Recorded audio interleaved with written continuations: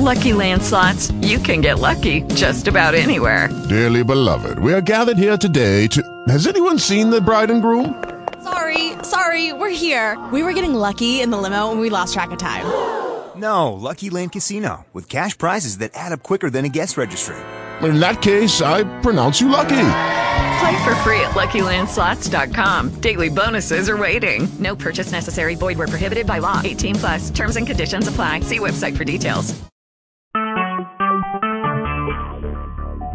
Talk shoes. Recorded live. All right, guys, welcome back to the first episode of the 2015 season, WTHH, What the Hell Happened, where we look back at the week that was in PTD. Seems like it's been forever, but it's finally here. Week 1 is in the books. There are probably 6 of us in this league feeling pretty good about ourselves or our teams right now. Probably 6 of us feeling not so good and not so good about our teams right now, but that's the nature of the beast. Pretty interesting. Some surprises. High-scoring first week. 7 of our 12 franchises were basically 130 points or over. I mean, the Outlaws at 129.4. I'm going to round them up to 130 as well. With all but 2 teams over 100, I believe. And the one team that wasn't over 100 was very, very close. One team was at 100. So a pretty high-scoring week 1. A real interesting week 1. I'm going to refer to this one as the week of the tight end, with the 10 top players of the week, 5 of them being tight ends, including 3 of the top 5. So very impressive weekend for some tight ends. We had some big-name players that did their thing. We have some guys that look like they're ready to take that next step. And we had some real surprises, guys maybe you didn't expect to do that. So we'll get into the games here in a second. One thing, Steve has already done the rank for week 2. It's going to be posted at the forums this week. I'm trying to get a little more activity. I think we can get some discussion that way. So chime in. I mean, he's nice enough to do that stuff for us. Give him your thoughts. He can take the ribbing. I mean, hell, we all know we rip Steve all the time. But, give your thoughts, see what you look at the rank there. I got the stud and dud sliders up. I'm doing a little differently because I'm doing the sliders differently, kind of in the background of the website. So the stud and dud are up. We'll get to those 2 morons, both morons in this case, in just a second. I'm also going to put up 4 or 5 maybe actual game photos from the week. I kind of like the effect of the big photos in the background. I think it looks pretty cool. So I'm going to pick some of the highlights from this week or some neat photos that I find. I put them in the background as well for this week.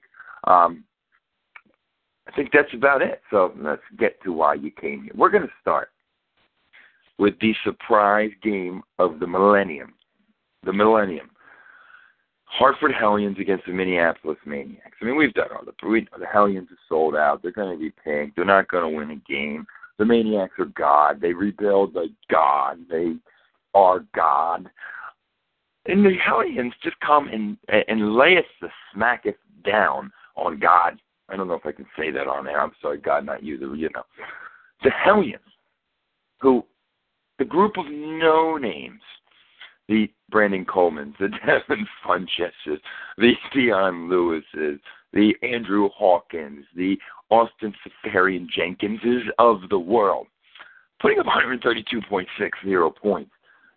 To the rebuild of God, 100.64, a 32-point smackdown to the Maniacs. I got nothing to say about this. What the hell happened? This may be the first time what the hell happened?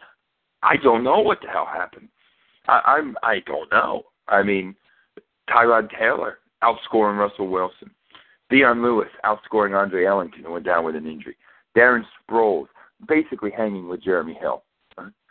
Danny Woodhead outscoring Marshawn Lynch. Brandon Coleman outscoring, doubling Odell Beckham. Devin Funchess outscoring Nelson Aguilar. Andrew Hawkins, he's a piece of shit. ASJ doubling, tripling Kyle Rudolph. I mean, it's just what the hell happened? That's the title of the program. Maniacs just they're still in pink mode, and it's going to take a little while to break the pink mindset, I think.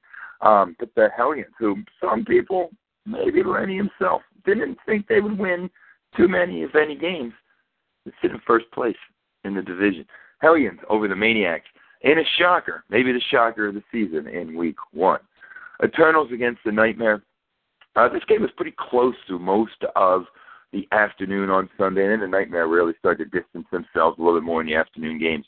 I think the Eternals are going to be in some trouble. They're not getting Joyke Bell, if I actually watched some of the Detroit game, he's not even the second best running back on that team. He's going to be out. D'Angelo Williams was really good for him on Thursday night, but he's got one more week to play. Colston is old and slow. Allen Robinson is better than that. He's going to rebound. Roddy White looked pretty good, I got to be honest. Jimmy Graham, he's not going to be used like he was. He's still going to be a force and arguably the top tight end in the league, but he's not going to put up the numbers he did. Calvin, he didn't look the dominant. Like I said, I watched that Detroit game. I'm not saying he's not good, but he didn't look like he can dominate and at will like he did. And I think he's going to have better games than he did this week. But Eternals finishing with 100.3 points. The Nightmare finishing with 146.2. The Nightmare's biggest thing is sitting on the bench there, that Mariota guy. He looks like the real deal. He may turn out to be his quarterback. Ingram was good, but he caught a lot of passes, which I think is going to change when Spiller gets back. A.J. Green didn't look that great. Randall Cobb looked okay. I think he's going to bounce back. Julio Jones is absolutely uncoverable.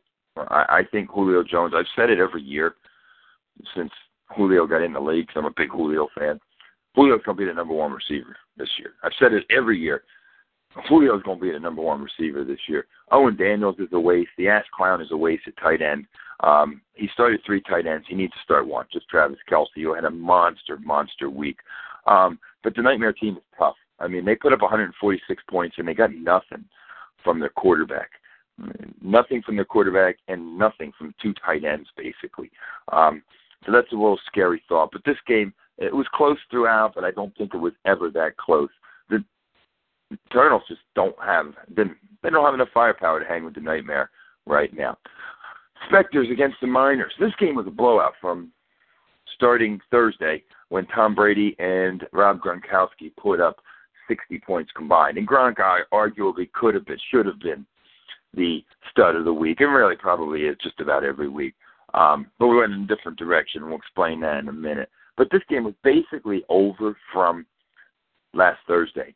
Now Carlos Hyde did his thing, tried to do everything he could in his power to bring the Miners back. Too little, too late. But the Spectres are just a high-powered offense. But they took a hit this week. Des Bryant didn't do much, but losing him for possibly up to 8 weeks is going to be a huge blow to this team. Because that's going to, you're going to probably go with either a Mike Wallace or a Vincent Jackson in the lineup. And those guys are no Des Bryant. So obviously the Spectres, they pull out a win. Close game, 157.12 to 143.30. But it could have taken a hit. This one may be more of a loss than a win. But scary thing, as I just said with the Nightmares, they put up a high score of the week, 157 points. Remember, that's $10 now this year. But Demaryius Thomas didn't do much. Des Bryant didn't do much and got hurt. Jeremy Maclin didn't do much. So a big point week, even though they got some not-so-big performances. But I don't know if you can count on 60 points every week from Brady and Gronkowski. And the Miners, what happened? What the hell happened? You just got buried Thursday night by Brady and Gronk, and you couldn't dig out. But they had some real good performances. Tyler Eifert and Jordan Reed combining for 40 points from his 2 tight ends. 50 points. Man, you can't complain about that. You get that every week, you're going to be in a lot of games. Sammy Bradford didn't do much. I think he's going to do a little bit better than that. Carlos Hyde looked like the real deal. The real deal. He looked like a beast last night. Obviously, T.Y. Hilton going down could hurt a little bit. But the Miners were gaming this. Got to give them credit. They came out fighting. Game of the week, Brawlers against the Outlaws. Final score, Outlaws 129.42 to the Brawlers 112.12. We get the stud and the dud of the week coming from this game. It wasn't close throughout Sunday, so it was kind of hard to mind because the Outlaws had so many guys, 5 guys, whatever, going on Monday. So it was really hard to gauge. But no, when the Brawlers finished with 112 points, this game was pretty much over. The dud of the week, Greg Olsen, 1 catch for 11 yards, finishing with 2.1 points. He's a top, arguably, definitely top 5, maybe a top 3 tight end. You just can't have that. Didn't get the targets, didn't get the looks, was just taken out of the game plan, and taken out of the game plan by the Jaguars and completely taken out of the game for the Brawlers, and it really ended up killing them. And there's the dud of the week. Stud of the week, we're going to go the exact opposite, same position. Hard-hitting Jason Witten here. Oh, God, I hate that son of a gun. Damn, do I hate him. But it was huge, and it was late, fourth quarter heroics with the 2 touchdowns. But finishing with 8 catches, 60 yards, and 2 touchdowns for 26 points, he gets a stud of the week because he really single-handedly almost brought the Outlaws back into a game that they were buried and maybe not able to come back. He brought them back. And when you look at the games that Matty Ryan, Peterson, and Bolden had, boy, that makes that Witten game even huger. But what the hell happened in this game? It's real simple. I mean, the Brawlers quarterback outscored the Outlaws. The Brawlers running backs outscored the Outlaws running back. The Brawlers receivers outscored the Outlaws receivers. But when the tight end, the kicker, and the defense for the Brawlers put up a combined 21, and the tight ends, the tight end, the kicker, and the defense for the Outlaws put up a combined 66. When you get outscored by 40 points from those 3 positions, you're not going to win. Outlaws 1-0 on the road to no pink. Brawlers 0-1. Be on the road to pink. And we move on to the Mercs against the Assassins. The more things change, the more they stay the same. It's the same old Mercs. The Assassins just annihilated by 71 points, 154.96 to 83.9. And it's the same old Mercs. Ho-hum, ho-hum.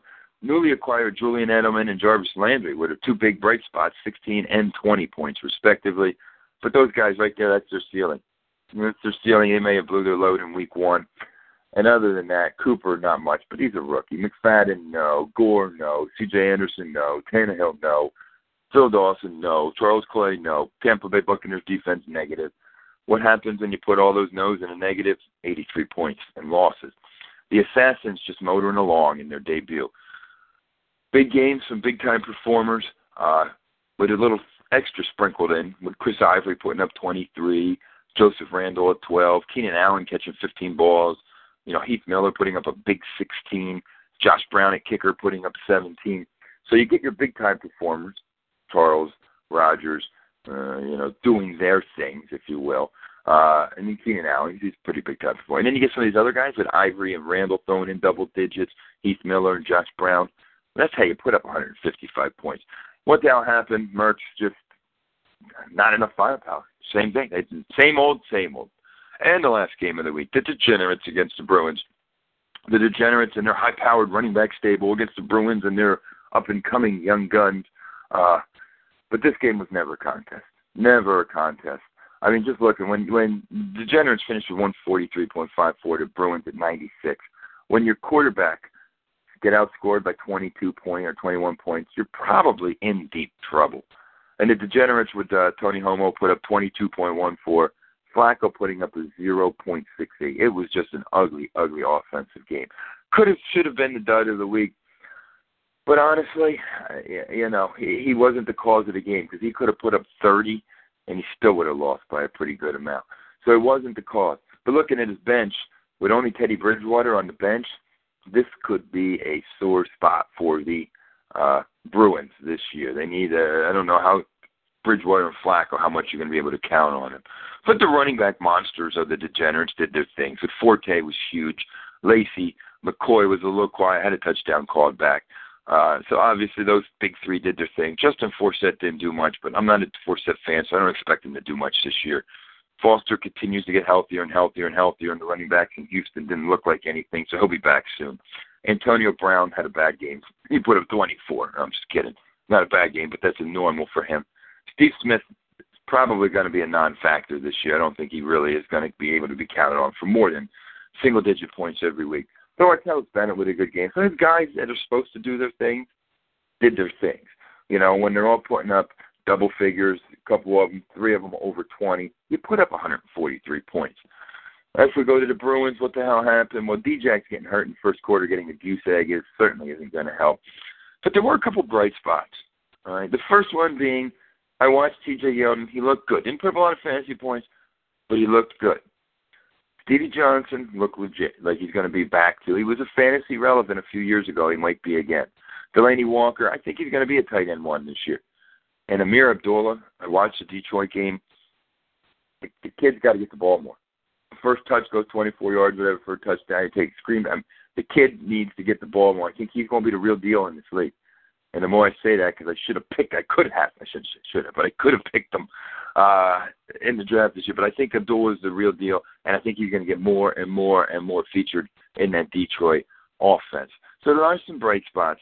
But when your quarterback scores 0.68 points, you're probably, and you have a guy get injured and get a zero. When you have 2 zeros from your number one receiver and your quarterback, you scored 96. I think you got to count yourself lucky, and that's what the hell happened.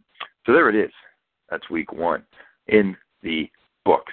It's good to be back. Hopefully you guys had a good week. For those that are around on Sunday, it's always good to chat. If you're not, I hope you're watching football. I mean, if you can't watch and talk about football or tell you, I don't know what the hell you're doing. I mean, I know you may be eating wings or something, and your fingers are dirty. Get a freaking napkin, you know what I'm saying? But it's always good to talk about football. So I'll be around again on Sunday as well. Don't forget to get all your picks in this week. Check out Steve and the rank. We'll finish up Beat the Spread. We got to tally the results there, and I'll get those PTDs credited. And then we should have the Week 2 preview, but done by Mike, coming out soon. So lots of things to look forward to this week. Have a good week, guys. Week 1, PTD in the book. Now you know what the hell happened. I'm out. Enjoy your week.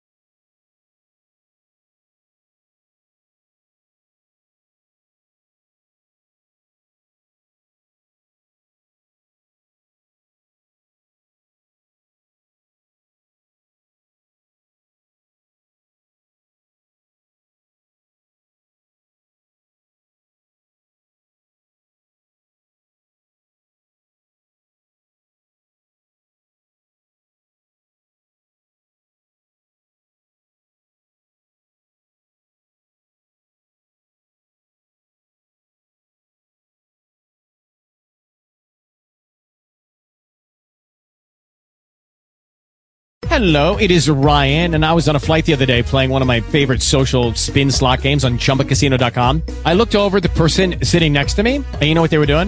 They were also playing Chumba Casino. Coincidence? I think not. Everybody's loving having fun with it. Chumba Casino is home to hundreds of casino-style games that you can play for free anytime, anywhere, even at 30,000 feet. So sign up now at ChumbaCasino.com to claim your free welcome bonus. That's ChumbaCasino.com and live the Chumba life. No purchase necessary. PTD. Void where prohibited by law. See terms and conditions. 18+.